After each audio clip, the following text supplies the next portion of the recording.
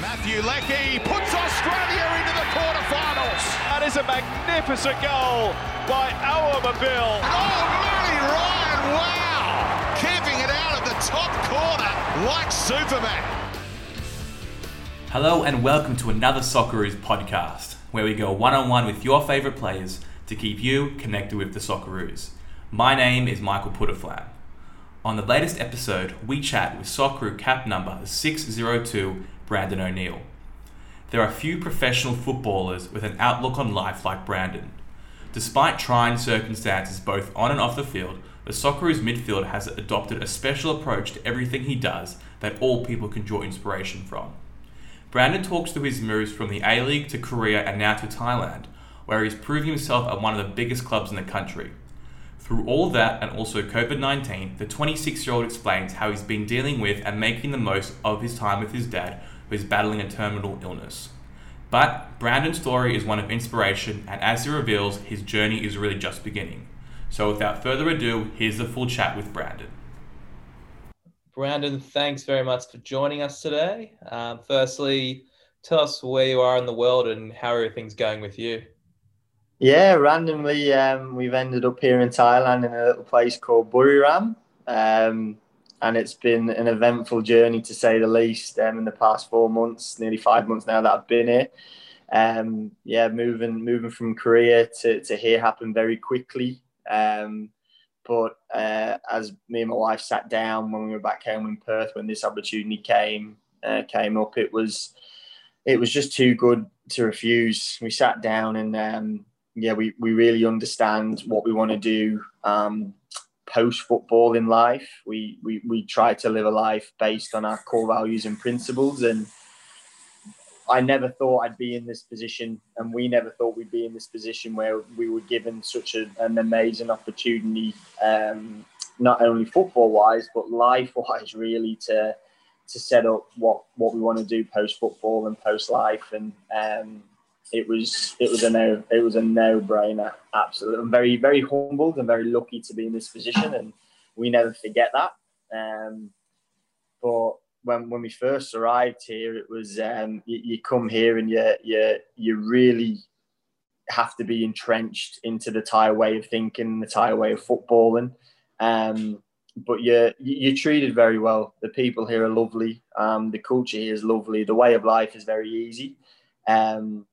But again, it's completely different to what we're used to in Australia.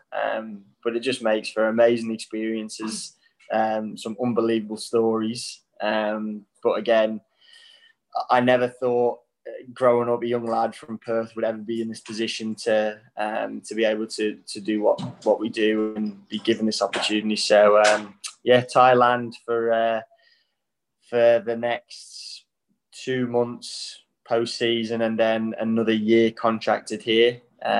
We'll be home for the time being. Bit to unpack there, but you kind of said that, it's an opportunity you couldn't pass up. So tell us a bit about what attracted you to this opportunity, and what it's been like so far overall. So when I left what I still refer to me football and home Sydney, again, me and my wife never really make rash decisions. We sit down and we talk about things. And when we left Sydney to go to Korea, it was all about just chasing the high level of football as long and as hard as we could. The only thing that would ever stop that would be, again, this is what we sat down and chatted about, would be what I deemed as the best reflection of myself post my career, was if I could give my family and my wife the opportunity to not have to stress, to not have to worry, to live their life as they wish. For my kids to be given every opportunity in life. The sacrifices your family make away from football, not many people see them. And my wife post-football would love to study medicine. She wants to become a doctor. And how good would that be, that she sacrificed so much for me to live out my dream playing football in all these crazy places, that post-football, we can be in a position where I can say, no problem, I'll get the kids ready. I'll get their breakfast. I'll get them off to school. You go and live out your dream now, becoming a doctor. And again, them chats happen when big decisions have to be made. And when we were in Korea, it was an amazing experience football-wise. The level of football was amazing. I feel like I really improved as a player over there. Coming back to Perth for family reasons, I never thought in a million years, like, we were set to go back to Korea. Like, there was no plan whatsoever to even travel here, there, and everywhere, especially in COVID. And when this came across our face, it was just like, this is a laugh. This can't be happening. And then 24 hours into it, it was real. It was, again, we sat down, and it was such an easy decision because, me and Nicole just, we had things put in place for if this was to come, we knew what we were doing. If not, we chased the high level of football. And it was really cool. It was really a cool experience to go through that, because we just had them core values and principles in place. No matter what's happening in our life, our main goal is our future, our fulfillment, and how happy we're going to be raising a family post-football. It's mental to think about that now, because I feel very grown up chatting about that, I feel very grown up talking about it. But it's the reality of life and the perspective on things that football will end, and what happens, after football when that ends. And I'm here in a beautiful country, still playing the game I love, being able to provide as much as I can for the future. Like, I'm so lucky and so grateful to be able to do that. That's been our journey from Korea to now having a crack in Thailand. Before we get into some of the football, I just wanted to ask you, in terms, as you said, you're speaking and you're feeling very grown up. I'm wondering if there's been, some formative experiences that have really instilled in you, just how important it is to have those core principles to govern your life by. Yeah, 100%. We were, again, it kind of stems from the environment that you're in. And I had 5 unbelievable and amazing years at Sydney FC. And I often credit that culture and that environment and the people I was able to work with in order to shape how I want my life and how I see life as a whole. And me and Nicole, really, we try to live our lives with as much as a growth mindset as we can. We're always learning, we're always getting better, and we're always trying to seek out things that we can just have a crack at. Because why not? We're here, we're able to. And when things come across our desk, like an experience like this, when you have them core values and principles that you can always go back to, decision making becomes really easy. If something doesn't agree with you, more often than not, it doesn't agree with you because you don't see it in a light, And when this deal came across our desk, we sat down and we think, okay, what do we want our future to look like? And what is this opportunity going to help give us that? We put 2 and 2 together, and that's my dream. My dream post football is to be a dad. Find another purpose in a different sport, whether it's CrossFit, whether it's horse racing, whether it's anything to do with that. But to also to give back. So many people sacrifice so many things for you to be the best athlete and best footballer you can be.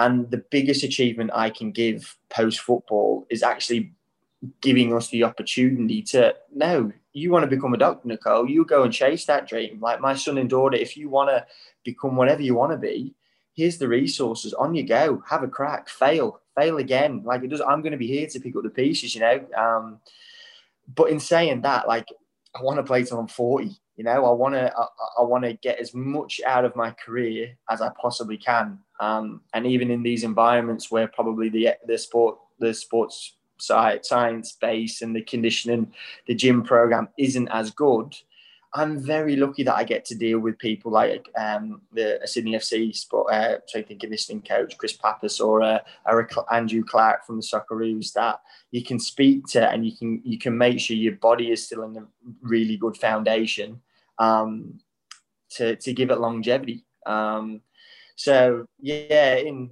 a kind of a nutshell, if you have core principles, I guess, to live your life by, it makes decision making a lot easier. Well, it has for me and Nicole.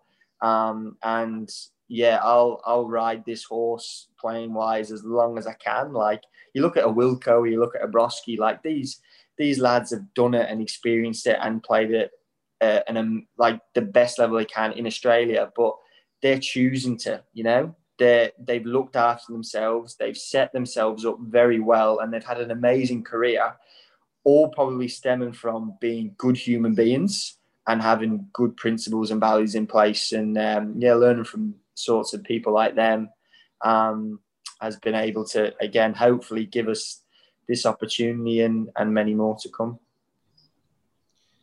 So in terms of opportunity, tell us a bit about life in Buriram and what the football is like. Maybe perhaps share a yarn or two that you might have up your sleeve. Yeah, it's Thai style. God, it's like a ping pong match. My high speed meters will be up for sure. So Clarky will be happy about that. Some teams here in Thailand actually are possession-based teams, but that's to do with the coaching style. There's a few Japanese coaches, a few more other foreigners, but I'd say 80% of the league is very transition-based. So not much build-up, not much possession. When you win the ball back, it's how quickly can you get that ball in behind the defence, and it's just every man and their dog just get forward, get into the box, and see if we can get a few sausage rolls. So in that aspect, it's been an amazing learning experience, because I'm just learning a different style of football. Whether I'm good at it, whether I'm bad at it, whether I'm doing my job, I'm not. I'm there and I'm having a crack. And it's an amazing experience. Since I've come here, the Thai lads have been really welcoming. They're very warm and they're very wholehearted. They smile, they enjoy life, they work hard, and they've made my experience awesome here, especially footballing wise. Again, probably the biggest thing about Asian football and Southeast Asian football is it's so cutthroat. You feel like you're doing it all right, you're having a good game, and 25 minutes they could be getting someone to warm up to take your place. It's that cutthroat. Like I've had experiences now where I've come in and thought, "Bro, you're doing all right. Actually, you're getting in the box and you're playing forward passes and you're doing all right," and then you be just taken off, and then you're thinking, "Well, am I having a bad game? Or is it they're just watching it, or they're just their ideas in their heads just see it totally differently?" And these are the things you've got to accept as a footballer, because again, I've been brought up in a very Australian football culture where we focus on possession, we focus on build-up, we focus on formations, we focus on rotations, we focus on so many detailed stuff, especially like a club at Sydney FC where everything was done properly. And then you get thrown into an environment where it feels like it's chaos, it feels, and you're like, how do I get to grips to this? And the best thing you can do is just experience for what it is. Have a crack, give your best. Like, you're still coming home to a cooked meal. You're still coming home to someone that loves you. It's not the end of the world if you don't get things right, But what an amazing opportunity experience to actually have a crack in a totally different footballing culture. Korea was the same. Korea had a lot more emphasis on ball possession and build up and rotations and things like this. So it kind of suited my game a bit better. But for the opportunity to go and learn a totally different style of and brand of football here in Buriram, in a very high-pressured, high-stakes world that I'm in, where there is a predominant hierarchy system that you've got to make sure you evolve to. It it makes for the best stories and the best experiences. And I'm very, very, again, I come back to it. I'm very, very lucky and humbled to be in this position, because what I'm experiencing now will hold me in the best stead for the next 10 years of my career, where I want to be back in a place where I love the club. I love the culture. I love what they're about. And I love being able to be a part of that. And I think Australian sport in general gives you that. But in the time of my life now where I'm 26, turning 27, why not experience as much as you can, do as much as you can, drain as much as you can out of every part of Asia, Europe, the Middle East, anywhere you can. And then when you finish with that period of your life, like if I stick my hand up, if Nicole sticks her hand up and said, look, we're finished now, how are we positioned for our future? If we've ticked boxes, you beauty, we've done that. Let's go home and let's start our next chapter. And being able to do that again, I'm so lucky. I mean, as you described, it sounds like an absolutely unbelievable opportunity to, develop yourself and develop another side of your game while having some incredible experiences. So I'm just kind of wondering, in terms of the skill set that you had as a player at Sydney, at Pohang, and then Thai football being such a different style of play and different beast, how did you actually, get scouted by the club to potentially come over? Yeah, so they've obviously they probably saw games in Korea, and I'm guessing probably more games as well in Sydney, and I think they liked the style of play that I did for obviously Sydney and Korea, and they wanted me to bring that but adjust to the way Thailand played. So obviously me being on the ball and starting a build up and being able to showcase my passing range and my tough tackling and getting forward and kind of being a busybody as I like, a ball winner and a ball player, trying to then bring that into an environment where your strengths aren't being used was really challenging at first, because it was like, yeah, you're a good player, but now you have to do it in a really challenging environment that actually isn't going to allow you to perform at your best. So when I first came here, I was like, how am I going to get on the ball here? Like, how am I going to try to do that? And it's like, well, if I can't do that, I need to find another way in order to have an impact on the game.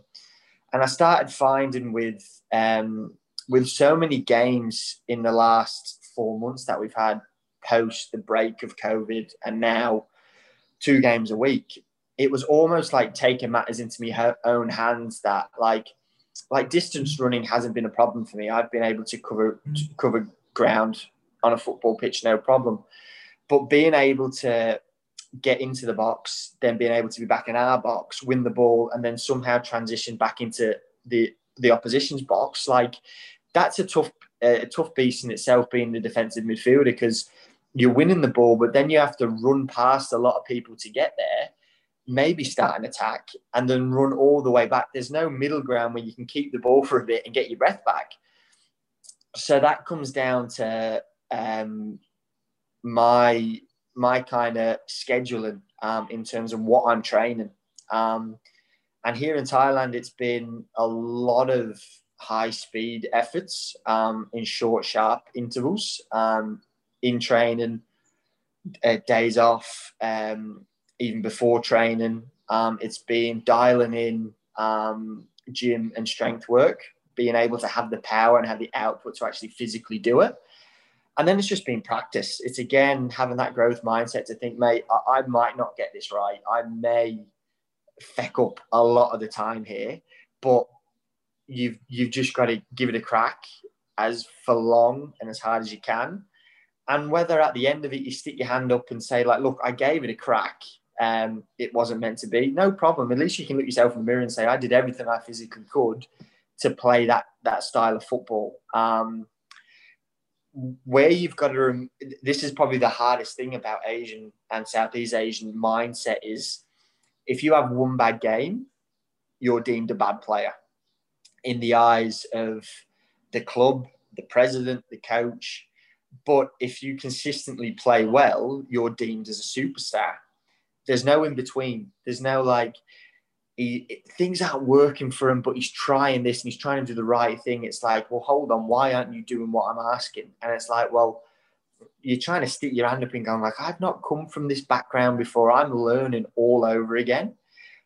But unfortunately, the high stakes and the high opportunity they give you here, it's like you either do it or you don't. If you don't, then we'll just get someone else. We'll give you what you're owed and off you go. And if you get wrapped up in all that, then you come away from who you are as a person, the process you've taken to get here.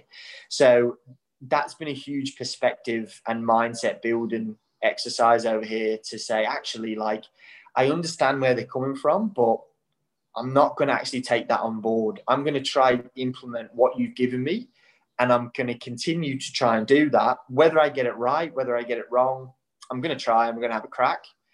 And if it works out, how good. I've learned so many things. If it doesn't work out, I still feel I've gotten better because I've actually given a crack at something different. So, it's one thing to come here and think it's all going to be rosy, and it's another thing to experience what it's all about. And like I said, I'm going to have stories coming out of my nostrils, honestly, with the amount of things that have been happening over here. So, for my wife to come over and experience this way of life, and for us to be able to do this again, it's just pretty cool. It's pretty cool. I think you spoke to exactly how much you're going to grow no matter what happens really from this. And in addition, all the different stories you're going to have, no doubt be some awesome tales. As in terms of the club as well, they seem to be going well, sitting in third with a couple games to go, and then I believe there's some cup games to be played after. Do you want to just kind of explain what's coming up for you? Yeah, so we are. I think we've only lost when the break happened with a bit of a COVID spike over here in Thailand. It was issued that we pretty much play 2 games a week to the end of the season, and then the cup competition would be played post-season. So we're in the quarterfinals of that, and our style of play actually it works well. Like the results have just proven that it probably works. Whether you think you're not touching the ball for 20 minutes or not, you get chances, and teams give you chances over here. And we've got the quality of player here in Buriram that can take chances. We've got tremendous Thai lads that play for the national team over here, and they make playing football over here quite fun. In terms of our form, it's been, since we've started from that break, we've only lost 1 game, and that was to the top team here that haven't lost a game all season. We went from, when I first came here, we were 7th, and now we're 2nd. So we've gone on this amazing run, and it's been awesome to be a part of and experience the highs of playing well, and to the lows of coming off a half-time thinking, what the hell am I doing here, you know? But in this experience, to hopefully now win a quarterfinal, win a semi-final, and maybe experience an FA Cup final where COVID's starting to simmer down over here. Like we may get a full 80 or 90,000 full stadium at an FA Cup final. And the way we're travelling, I wouldn't put it past us, you know. So them experiences are awesome. Like even last night, for example, Nicole went to a first game at Buriram Stadium, and our stadium is dead set a European Premier League style stadium. Like it's brilliant. The atmosphere, the fans, we sing the Buriram song before the game. It's kind of like you never walk alone, but Thailand style, and you sing that before and after the game with the fans, and it's just you're lined up in your team, and you just sing with the fans, you know, and the whole stadium sings with you, and that's it. It's unbelievable. Such an amazing experience. And kind of the setup here in Buriram, like they have everything. Like you talk about your resources and the money that gets pumped into clubs. in your Chinese league now, or your Korean or your Japanese at the high end of Asian Champions League. And here they want for nothing. They have everything. There's a few crazy things that happens that, like, if you're obviously a foreigner coming in, you think, Christ, like if they got some things right over here, Jesus, they'd be a force to be reckoned with, because whatever you want, you get. It's very professional and you're very well looked after. The political side of football you can't control, so you just let that park itself and you roll with it. But for you to take it on face value, and where you are and what you do, and Buriram is by far and away the biggest club in Thailand, and resources-wise and stature-wise, it has to be one of the biggest clubs in Asian football for what they're able to get, and what they're able to do here. It's it's quite remarkable. And in terms of some of your teammates and players in the league, you know, what's some of the caliber of players that are kind of coming through either from within Thailand or overseas? Yeah, so we're in Buriram. We've got, I think, the top-notch Thai players here. We've got two lads that are 21 and 18. One's called Super Chok, and one's called Super Nat. Their nicknames are Check and Bank. They're probably the pin-up boys here in Thailand in terms of the new breed of footballers coming through. They're technically, physically very, very good. Very, very good players, and they play for the national team here. We have a club legend here, Jakapan. His nickname's Notes. He's been here for 10 to 15 years, I think, along with our goalkeeper, Champ Sirawak. And they've been Thai national team players, regulars for as long as I know here. But they're 35, 36 and still in condition that they can play for under 4 or 5 years, no problem at all. So that you've got the aspect of like senior players that have been there and done that, but they play at such an amazing level. And then you've got this young breed of coming through that Asian football, they can go here, there and everywhere if they choose to be. In terms of the foreigners here, I get along really well with Kevin Ingresso. He's a midfielder as well. He's a Filipino-German.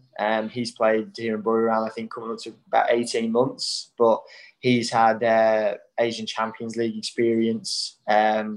We have two Brazilian attackers, Maicon and Samuel Rosa. They've played at the top level in Brazil. And our defender as well was captain of Fluminense, De Gea. So the level of foreign players, and there's me sticking my hand up going, yeah, I've kicked soccer balls in Australia and I've done this and that, but not to the level that you're at. But you just kind of roll with it. You're just like, yeah, I'm here. I'm deemed as a foreigner, but like I'm Thai. Like just treat me as a Thai lad. Like it doesn't matter. Like I don't want to be treated any differently. I'll work my knackers off for you. It's all right.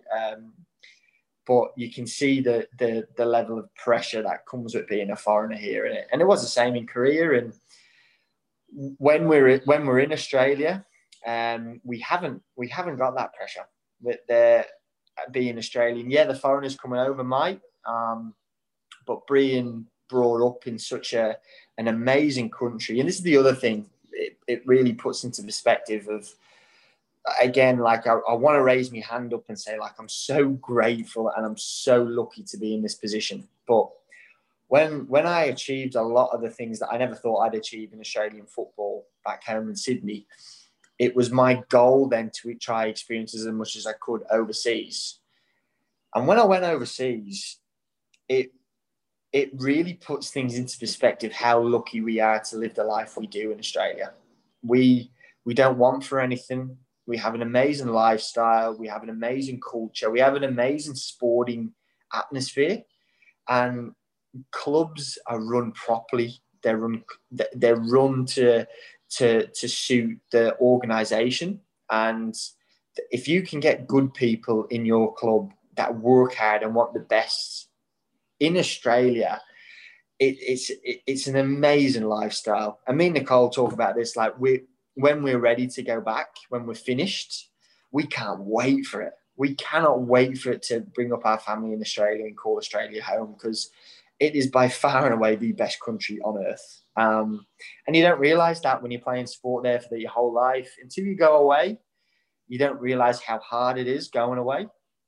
But then in the flip sense, you don't realise how lucky we are in Australia. So, again, we'll live this life as long as we can with our core values and principles and our goals in place. But when one of our hands go up and say, right, we're ready to go home, it'll be an amazing chapter to close here, but it'll be such an exciting chapter to reopen going back home. I guess in addition to the lifestyle that comes with home, I guess the thing that players would often miss most about playing overseas would be their family. And I guess while you've had, this really exciting journey over the last year and a bit, probably had a little bit of a tough side in terms of some personal family connections, in terms of some of the health battles that have been happening from your family. You able to kind of talk a bit about, what's been happening, with your dad and your family, and just a bit on that. Yeah, of course. I'm chatting about, obviously, me and Nicole and our life that we're so lucky and humbled to be able to live. And you might sense that I come across positive and everything's all right and this, that, and the other. But it's been tough. It's been really tough. I've gone through some very dark stages here in Thailand and here in Korea, where you're going through trauma in a sense, and it's ongoing trauma, and you're in an environment. Again, I'm holding my hand up, I'm lucky to be in this environment, but you're in this environment where the person you are doesn't matter and who you're about doesn't matter. All that matters is performance, and if you're not performing, you're deemed unnecessary for a crime. It's really, and unfortunately over the last year and a half, I'm thrusted into things where I've got to perform, but performance doesn't matter when you know what's happening to your best mate. My dad, I just don't understand how he's doing what he's doing and how he's still with us today. God love him. He's got no lungs.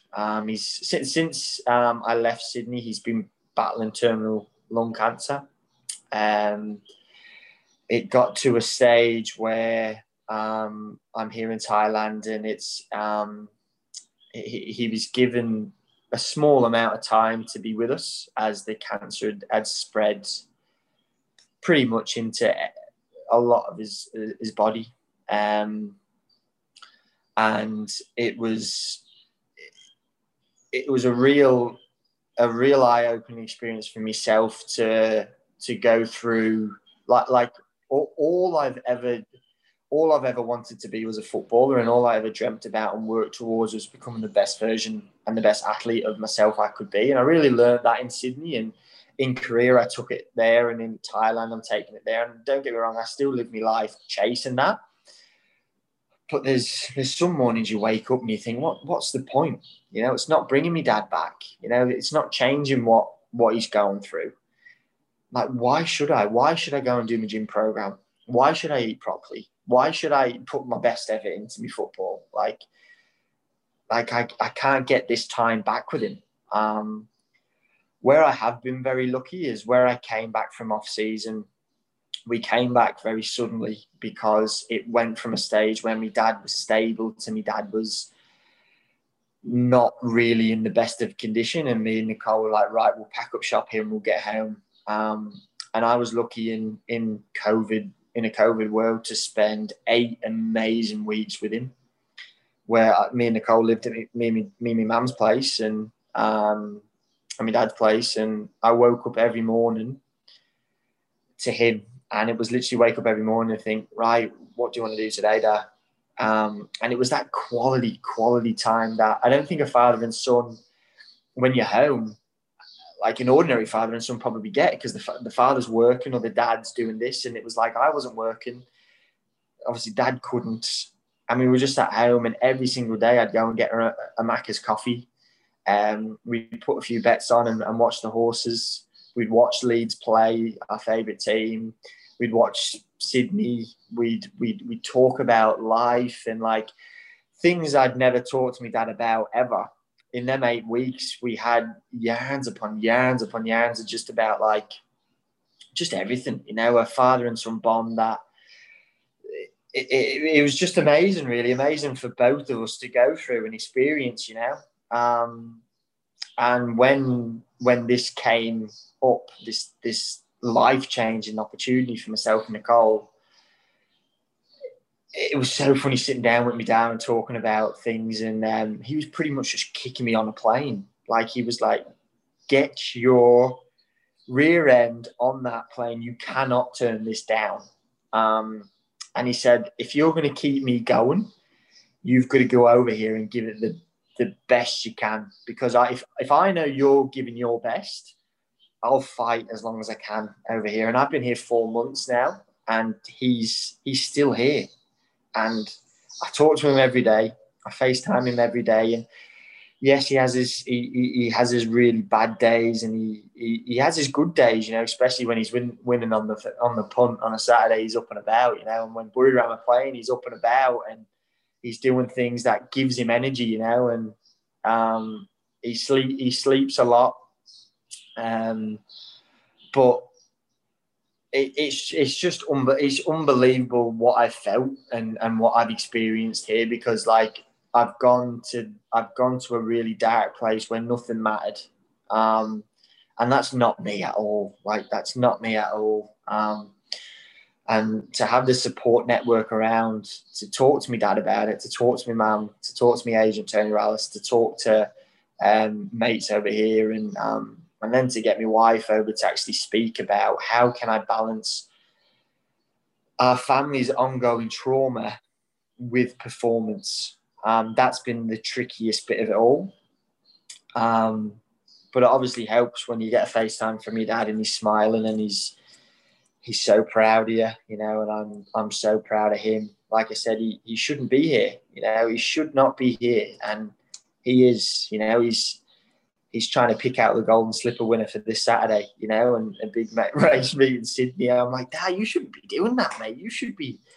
But it keeps him going, you know. Like, every time I step on the field for Buriram, or, man, if I get to experience another Socceroos game where I get to represent my country, like, he just bursts with pride. And like I see it, it may add a week, you know, it may add 2 weeks, it may add 2 hours, you know. It's just adding to his life, and I get to experience that with him for as long as I can. And I've cried, I've punched walls, I've taken it out on some poor Thai chaps in a tackle. I've taken it out on so many people, and to be in this position now where we're grateful, we're not scared, is an amazing place to be at. And I thank my wife, I thank my dad for fighting as much as he can. I thank my mum for her support. I thank the support team who are around me in Bimby from Sydney FC, in Tony Rallis, my agent, who's my second dad, for these sorts of people to get me through the most difficult part and experience of my career, and to still be here and to still be kicking a ball. Yeah, it's been amazing. And I guess Brandon O'Neill, the footballer, the professional footballer, you know, where would you be in terms of football without kind of your dad's influence growing up? Like, how important has he been to your love of football, really? Like, my love of football came from the sport. Like, I just love the sport. Like, football is going to be a part of my life forever, you know, and kicking the ball around was just everything in terms of how we were brought up as a family. But what my dad gave me in terms of opportunities, there's no chance I'd be here. There's no chance I'd be here playing professional football. It couldn't be. Like, without him driving me to every single training session, that wouldn't have happened. Without him steering me in the right direction of like Brandon, you're all right at this. this football stuff, maybe give it a crack at like a state level, like maybe like try it, and he was the one that could always just give us that little nudge to say like, don't stop, like be good at this. Just like, don't just play state league, don't just go and train on a Tuesday and a Thursday and be happy with what you're doing on a Sunday. Like give this a crack. Like, I'm in it with you. Let's do this, let's do this together. And like, as all footballing dads, they love the sport as well. But my dad was never like, he'd always be the helper. He'd never be the one that would be like on the sideline going like, you've got 2 left feet right now today, or this, that. Like, he'd give you criticism when it was due, but he was there at ECU Junior Club, me junior club, like pumping up the balls, filling up the water bottles, helping with the canteen, making the coffees, filling out the match card, washing me kit, like dropping me here, do it. He was just a moral of support and just a moral of like, just get it done. You can do this because you got the talent. God knows how I ran about the field because I was the size of a house when I was younger, but I knew I had talent when I was in the centre circle and I had ping balls. I had a good passing range, and he could see that in me. And he provided the pathway up until a point where it was down to me. When I made the Gorey Youth setup and I made my first team appearance in the A-League, his job was kind of done then. It was like, it's up to you now, Branno. If you want to do this full time and live this life, I've given you as much as I can, and I'm going to be here to pick up the pieces if it doesn't work out. But it's up to you. And then that experience, the 2 to 3 year experience where I was sat on a bench at Glory just watching the team, it was like he was just there. He was just there to say like, just keep going down to training and working hard. He has a saying that he loves saying this: the cream will always rise to the top, and what will be will be. So if you pretty much put in the work, the fruits of your labour will pay off. If it doesn't, what will eventuate will just happen no matter what. And in a weird sense of way, like I live a life now where, like, number one, I want to control what's inside of my control and let everything else go. Focus on the process, not the outcome. That's how I train. That's how I live my life. And I'm so happy doing that. And if I can control what I can control, more often than not, you're doing what other people aren't willing. And if you're doing what other people aren't willing, it's simple facts. Like tomorrow, I'll be able to do what someone else can't because they didn't do what they should have done. And in the space of a footballing aspect, that's that little switch, that little edge that you can get on your rivals, I should not be here in Thailand, mate. I should not be here in this opportunity. I shouldn't have been in Korea. I shouldn't have won everything there was to win in Sydney. Like I didn't have the resources growing up to do that, but I've made it happen and I'm going to continue to make it happen. How? Because I was built on the foundation of my old boy, built on the foundation that he brought up for me. And everything now I do, as long as he can be, he's in it with me. And we have just this bond, this just amazing bond that like, it's an amazing bond, and my wife sees it, my mum sees it, and it's like we're all in this together, living this unbelievable life and counting our blessings, because we a lad from Perth growing up here shouldn't be doing this, and it's amazing to think of that. Such a special connection, and thank you very much for sharing your story and that relationship that you have with your dad, who seems to, have had such a massive impact on you and has, developed into such an incredible person, incredible human being.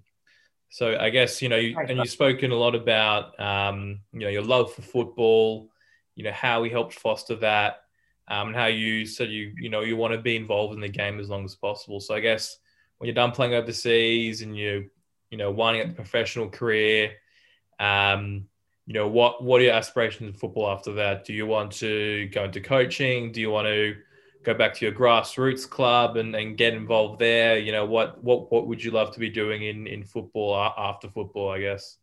Yeah. It's again some of them live chats that you have over a cup of tea with Nicole, watching a bit of Netflix live, saying like you reflect on the life that you've got, but again, we're doing this for our future and life after football. It will definitely involve ECU June. Look, I think I've got that from my dad now where, look, it may not be coaching.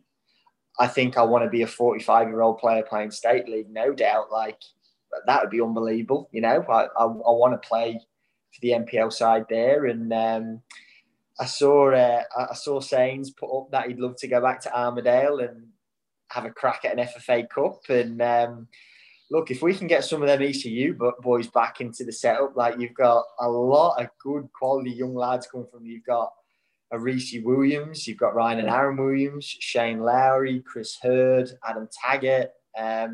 You've got a lot of lads coming from. We could give Sains as Armadale more of a run for their money.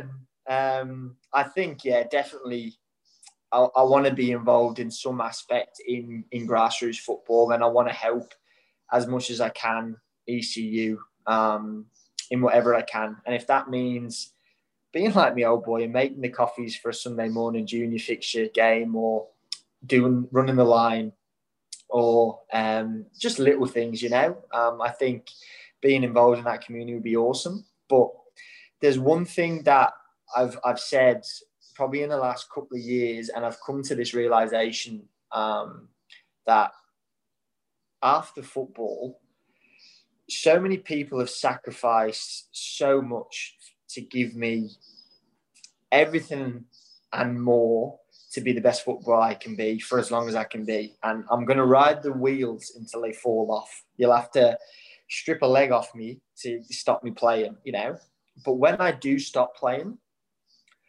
I don't want my family to sacrifice anymore. I don't want my wife to sacrifice. I don't want my mum and dad to sacrifice anymore. I don't want friends and family to sacrifice anymore. They're finished sacrificing. I'm the one. I want to give them whatever they need, And this is what I'm doing now, And it comes back to life after football in how I see it is like, again, I want my wife to have a degree in medicine, and I want to become a doctor, and I want to support that as much as I can. I want my kids to have every resource under the sun back home to do whatever they want to do, and know that dad will be here, Dad will be here to drop me to school. Dad will be here to pick me up from school, drop me to a football game, a tennis game, whatever, I want to be, I guess you could call it a stay-at-home dad, but like I just want to be there, and I want to experience that life, I'm living this high performance life now. And when I'm all said and done, there's going to be different priorities in my life. And I'm excited to find that purpose again. Like the mindset we live at the minute, my wife loves CrossFit, and it's an area of sport where I really feel like I can dive into after football. And it has been since Sydney, I in my spare time days off, when we didn't have so much schedule, I'd go and I'd practice Olympic lifting. I'd practice double unders. I'd practice handstand push-ups, a handstand walking. And it just gave me a little bit of like another fire burning. Like it's almost like starting fresh again, like I am terrible at CrossFit, terrible. But when I stop playing, when I'm 40, imagine from 40 to 45, like there's a masters competition in CrossFit. If I've got a 5-year span, if I can absolutely give it my best effort again to get to a 45-year-old masters and think, right, let's give this CrossFit a whirl, that could be my new purpose. That could be my new, and then like on a weekend again, making the coffees for ECU June Up and marking the pitch and whatever they need, I'm there, on a Tuesday and Thursday. If you need me to do anything, I'm there. life after football will have football, but football's not going to be the be all and end all. I think I'll have a new purpose. I think I will have a new purpose in CrossFit, and I'll have a new purpose in really, like, I'm going to get such an amazing feeling about watching Nicole study and work as hard as she can to become a doctor. I'm going to get an amazing sense of gratification from that, because I know how much she's given up. Like, she drops things out of hat to come on this journey with me. She spent 2 weeks in quarantine here in Thailand by herself. We did quarantine back home in Perth together. We did quarantine in Korea together. You know, she gives up her job as a sonographer that she loves, you know, to travel the world for me to kick a ball. You know, like, what better way to say, actually, Nicole, like, I don't need to work now, but do you know what? You can actually go and live out your dream, and I've got us here. We're all right, you know. Like, I can go and pick up the kids. Like, I can drop them to school. If the parent teaches, I can go and do that. You know, you go and live out your dream. Obviously, give us a hand, because you're the man. You know, don't leave us high and second dry. But I think I'm living out my dream. It's probably in the next 2-3 years that we will start a family. We'll be able to raise them in an unbelievable way, whether it's away or back home in Australia. And then we'll get to a position where I'll stop playing and find a new purpose in life, throw myself into the old CrossFit and ECU.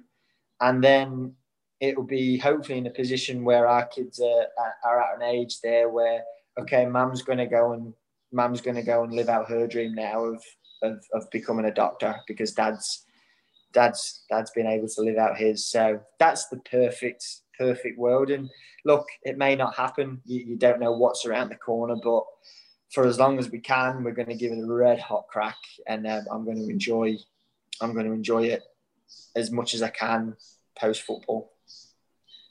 Mate, it sounds like a supremely exciting plan, and everything you've got mapped out sounds, you know, I think anyone would love to be involved in that. I guess, you know, and yourself being only 26 years old, I guess there's a lot of young people out there, myself included, who, you know, also quite young and kind of think about, you know, what are we going to do with our lives? So it's coming from you, someone who's, you know, had a little bit of life experience traveling around and going through experiences like that. What's your advice to young people who are just trying to figure out where they should fit in and, you know, what they should focus on to be happy in life? What would you kind of say to them? Yeah, like, for me personally, I always look inward, you know, and I think the biggest thing in life is happiness and fulfillment. You know, if you're happy doing something and you feel genuinely excited to wake up in the morning and go, oh, you little ripper, I get to do this again. You know, if you've got them, then you're 3/4 of the way there. There's little bits and pieces that come along with that. Obviously, you need an income to survive and this, that, and the other. But it's amazing how life throws up things in your direction when you've got them two things, you know. What's outside your control and outcomes, and like, it doesn't actually matter, you know. What matters is the process, is your day-to-day principle. You can have a goal, you know, and you're going to wake up in the morning, and the goal that you've got in mind, are you going to be so happy and so fulfilled in your day-to-day practice to get you to that goal? Or are you going to wake up and think, oh, Jesus, I've got to do this again, and struggle to end up somewhere where you actually don't want to be? You know, that's my definition of hell, is having a goal in mind just to say please someone or do something for someone where you're not actually really fulfilled and happy. And yeah, I'm 26, but like, I think I've got to the point of genuinely feeling happy and fulfilled in what I'm doing. And what excites me even more is when my career is finished, like, I feel like I'm going to be happy and fulfilled with what I go into next, you know, and that's so cool to feel like. So I think, yeah, for just our age people out there and people that feel lost and feel like they have no direction and want something, I think you just got to, the best thing to do is write it down somewhere. Write it down. What genuinely makes me happy? What makes me fulfilled? And is there a career in that? And if there's a career in that, like, all right, well, what am I doing now? What's not making me happy and fulfilled?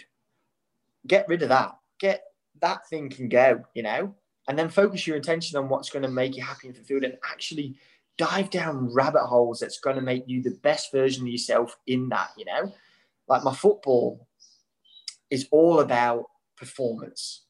So how can I be the best footballer I can be? Eat, sleep, train, recover, and my mindset. They're the 5 things. If I get picked on the weekend, great. If we win on the weekend, great. But them things. If you're outcome driven, you're not gonna be happy and fulfilled if you don't get that outcome at the end of it. But in your day-to-day workings, leading you up to that outcome, you do everything you want to do and more, and you find so much drive and so much happiness and fulfillment in leading up to that goal. Come that outcome, you're almost prepared for failure because it doesn't mean anything. You've been so happy and fulfilled and having a crack, and if you don't get there, look at all the cool stuff you've done along the way, And then, the best thing about it is, when you get to the end and you don't fail, you get to start that process all over again and have another crack, here in Thailand, I could stick my hand up and think, I failed, I in performance as I'm coming off, I failed. But you strip it all back and think, look what you're able to do on a day-to-day basis to have a crack on a weekend. You're not failing. You're enjoying the process. Are you happy? Yeah. Do you fulfilled with life? Yeah. Are you in a position where your goals, your core values are getting ticked off every day? Yeah. You're good. You're grand. You're fine. So, yeah, that's probably the biggest thing. You wake up in the morning, and if you're not genuinely happy and fulfilled with what you want to do, just go and find it. Don't be afraid, be weird, be true to yourself. These Thai lads must think I am the weirdest chap going round, but they'll accept you for who they'll accept your quirks. 2-3 weeks, they knew after a game they'd be scoffing down things on the bus on the 5-hour trip back to Buriram from Bangkok, and then I'd take my oats out and I'd be eating them out of a container, and they're the little things. I'm not happy and fulfilled doing that, but I am happy and fulfilled eating properly, and for training wise, the gym isn't an important thing here, but gym's a massive part of my life, high repeat efforts, my squats, my prehab, my stretching, and they just look at me going this chap, why is he doing all that? He's in the same position as me. He's walking out and he's playing on the weekend, but genuinely them things make me happy, and I found that, again, it comes back to in Sydney, I found them things actually made me such a happy and fulfilled person. And whether they're weird, whether they don't fit in with the norm and this, that, it's not about anyone else. It's not about outcomes. It's about you. And it's about how happy you can live your life. And if you start doing things that are going to make you happy and fulfilled, genuinely, life has a funny way of showing you reciprocation on where you need to go and what you need to be, And again, I'm in Thailand. Shouldn't be here. I was in Korea. Not a chance we should have been in Korea, but this is where we are. This is what we're doing, and away we go until we're gonna do this and experience as much as life and live this way as long as possible, until one of us, me and my wife, sticks our hands up and go, right, do you know what? We miss Australia. We miss home. Let's get back and let's enjoy the next chapter of our lives. That is some absolutely sensational advice, mate. And thank you so much for, speaking through your story so eloquently and with so much detail and insight. We're speaking for almost an hour, so I don't want to take up too much of your time, but I want to finish off with some quick fire questions. Okay. I'm just going to pick a bunch of them. You can either give me a 1-word answer. If you feel like you need to explain a little bit more context, then you can do that as well. But what's the first Socceroos game you either remember or you went to? The famous John Aloisi penalty to qualify the World Cup against Uruguay. I remember watching the away leg and then the home leg at home, just in front of family, and we had a few friends over, and I actually thought, like, then and there, I was like, how good would it be to be a Socceroo? You know, how good would that be? Like, I'm a young lad kicking the ball around at ECU. Like, I've got a way to get there.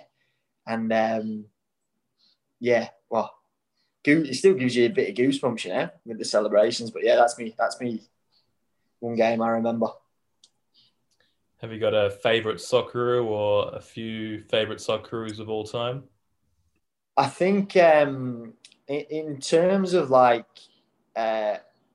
players, I'm very biased to midfielders, because that's when you watch the game, like, you look at a Timmy Cahill and it's amazing, unbelievable what he did. A Mark Viduka, a Harry Kewell, like, these lads are unbelievable in what they've been able to achieve in Australia. But, like, in terms of my position in midfielders, like, I thought when Jason Kalina was coming through, the way he played the game, like, his pass and his movement, this style of play was exceptional. And then more recently, you've got Mark Milligan and Mile Jedinak they just did things right. Like, in simple terms, they did things for the team. They played a certain way that you knew what you were going to get from them. The consistency at national level, playing against so many different countries, is probably the hardest thing to get. And Mark Milligan and Mile Jedinak had that every single time they went out. You knew what you were going to get from them. And they were just tremendous midfielders to watch. Who's your best football friend? Oh, best football friend.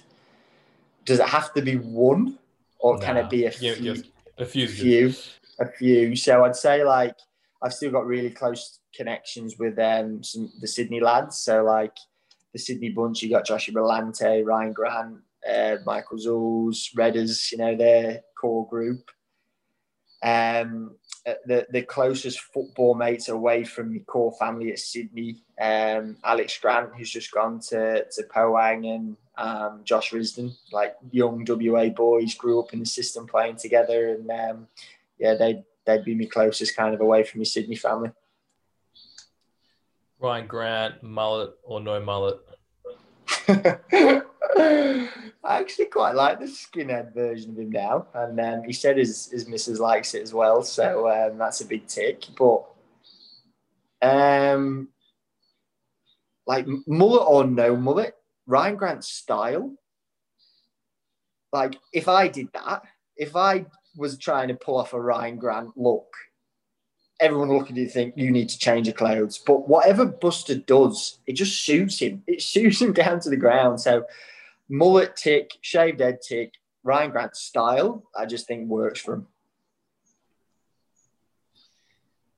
Can you describe the feeling you had when you got either when you first found out you were going to be called up for the Socceroos, or when you first pulled on that jersey?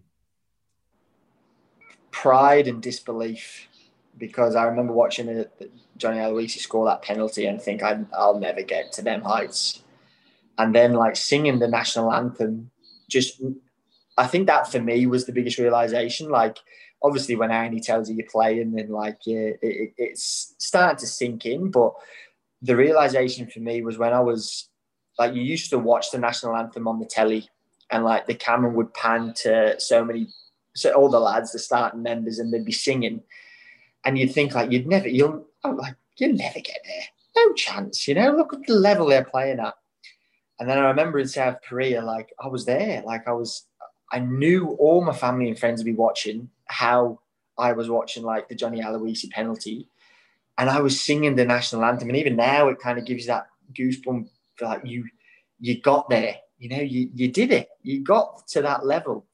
And I guess the challenge for me now leading up is, that's awesome to get there, but how often can you get there? You know, and that differentiates you from being a Socceroo to your Mile Jedinaks and your Mark Milligans and your Aaron Moyes of this world. So a long way to go, but yeah, I'm proud of that.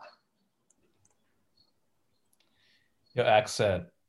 Can you explain Can you explain a bit about it and where it's how it's come about? So I'm a mongrel. I've got loads of breeds in me. So obviously my mum and dad, and all my family, Irish, all based in Dublin. My mum's side was the posh part of Dublin. My dad's side was the rough part of Dublin. So their accents differ a little bit. My dad's very, you need subtitles, where my mum's a very posh Irish accent. And then all of a sudden, I meet my wife, who's from Sheffield, Rotherham in England, and they're a thick Yorkshire breed accent. So that threw that into the mix. And obviously growing up in Australia, you got your, how you going, mate? You all right? Let's go have a yarn. And like, so you grew up as an Irish Australian with a mix. Then you threw my wife's family into the mix, and I'm left with a voice now where people actually think I'm from Liverpool. It's kind of Scouse-like, you know. But yeah, I speak the way I speak, I chat the way I chat, and I always call myself Australia is home, and I am an Australian. But I have family here, there, and everywhere. Where if I go to Ireland, I'm happy as Larry there. Go to England, I'm happy as Larry there. Finish off with one more, mate. Yeah. Bit of a toughie, but what is your dream for Australian football? My dream for Australian football, that's a belter of a question.